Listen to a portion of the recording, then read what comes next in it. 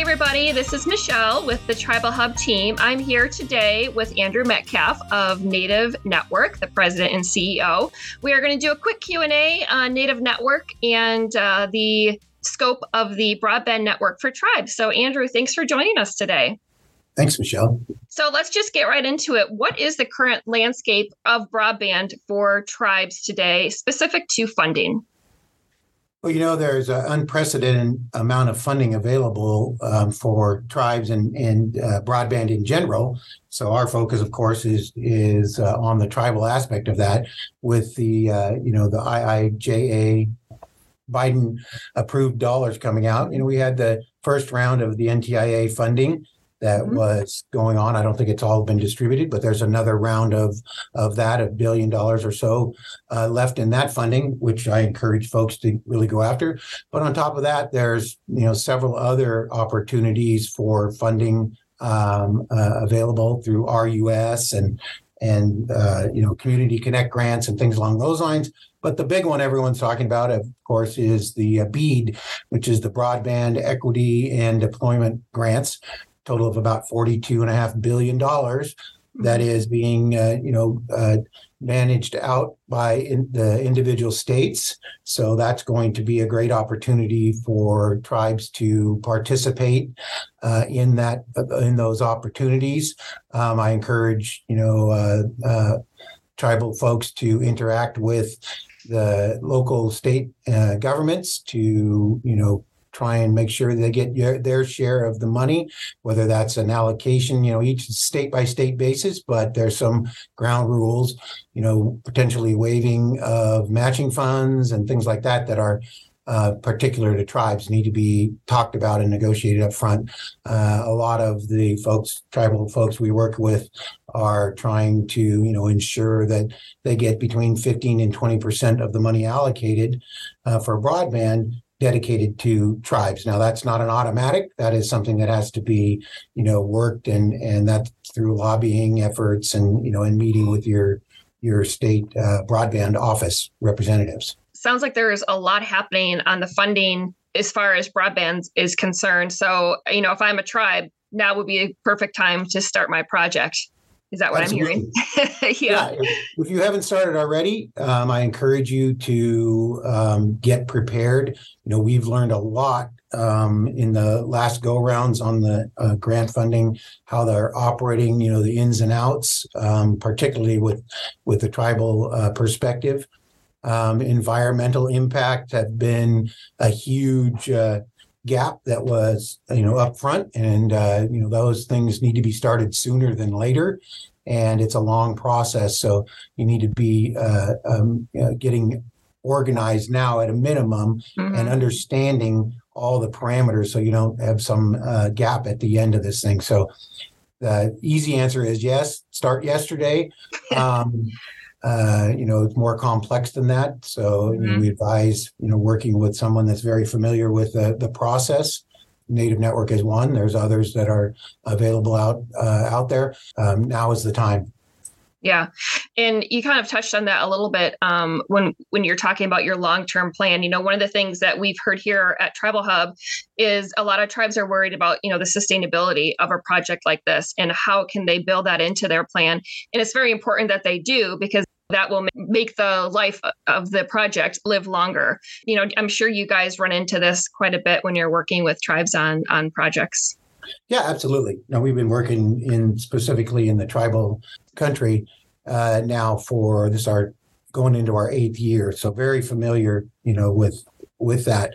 And sustainability has been a problem, all along for, you get government funding and it's great. It builds something, but how do you keep that going? Technology in particular, our specialty is always evolving. So it takes feed and care to keep those networks up to date and operational. Typically, that either means finding a grant source that is a lot of longer intervals, which can pay for sustainability, but ultimately it's how are these funded either internally or with external revenue. And, our expertise is helping the tribe define and design networks that are sustainable and provide that expertise all along the way. I call it the cradle to grave process, right? From everything from the grant all the way through operations. We, and others can train, technical folks to be efficient. They, how do larger, carriers, how are they successful in their modeling? We bring to the table a lot of experience from the very largest of carriers down to the very smallest of carriers, and then have actually operated multiple systems. So bringing a unique perspective on how to do that.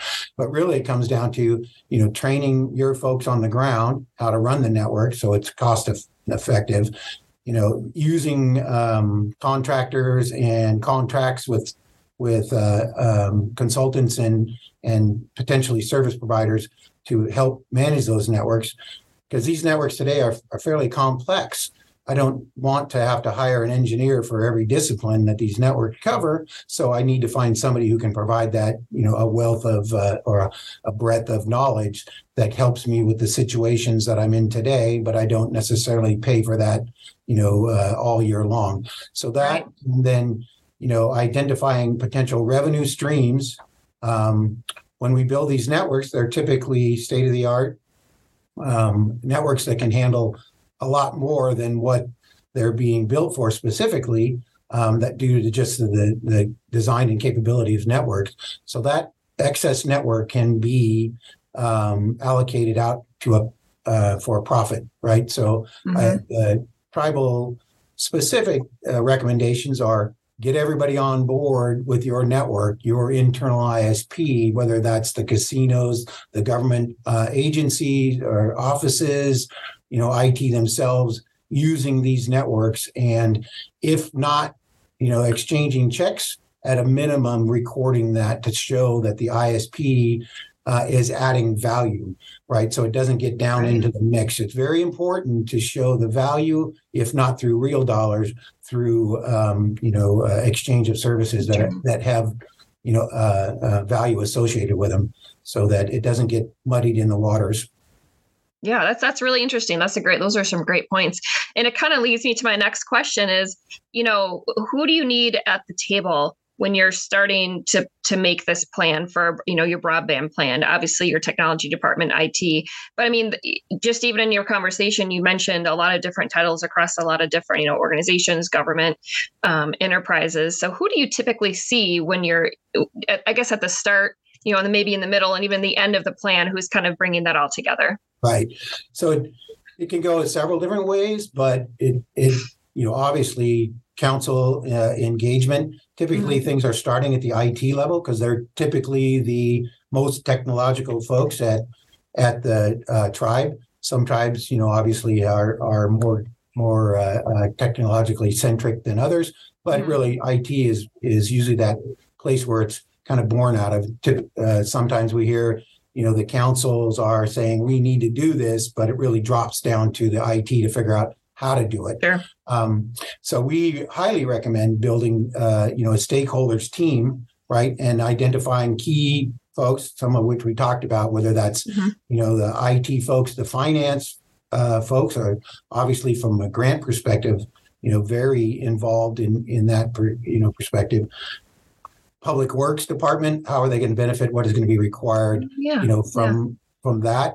I find that keeping everyone in the loop, not only you gain distinct knowledge of what their needs are, but you've got buy-in from the front, which is it's much more difficult to create a plan and try to get everybody to agree to it than to involve everyone early on as you're creating that plan.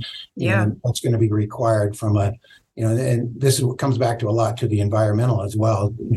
TIPO, the TIPO office, all of those folks. If you make them aware up front, they're very helpful. And can provide a lot of useful information in the development of the plan. On top of that, seeking out external resources, consulting. How do this grants work? How does technology work? What is it that we need? A pre-engineering plan, right? And pulling all that together so that you're prepared to go write a winning grant, or at least one that has a much higher chance of succeeding, identifying all those critical factors that have to be identified in the grant up front, and where that planning that the financial components. A lot of times that gets missed, right? I didn't know I needed to do this, right? So that's why it's important to get that input back from external resources as well. Yeah, that's great. Such great points. How long have you been working in this industry?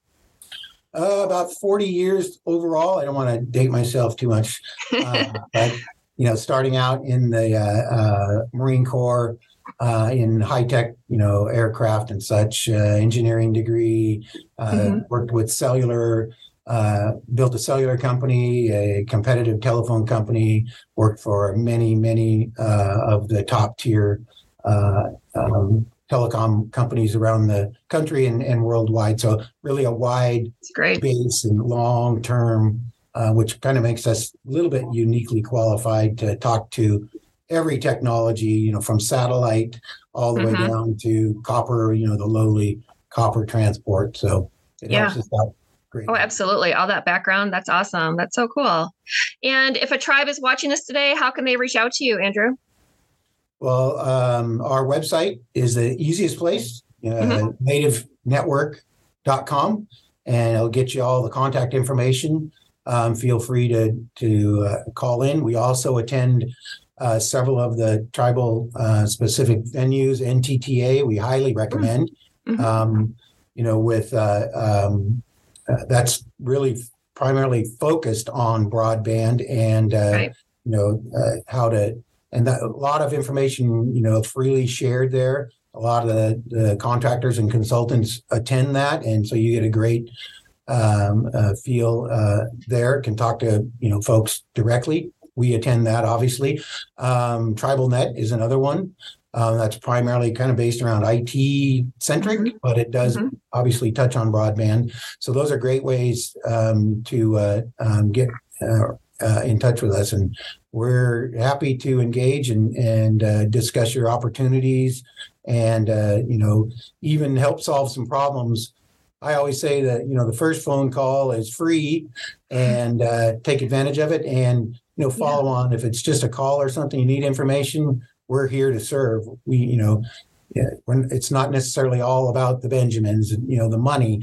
It's helping solve this unique problem, especially in Indian country, where we have networks that maybe have been left behind, coming up to speed.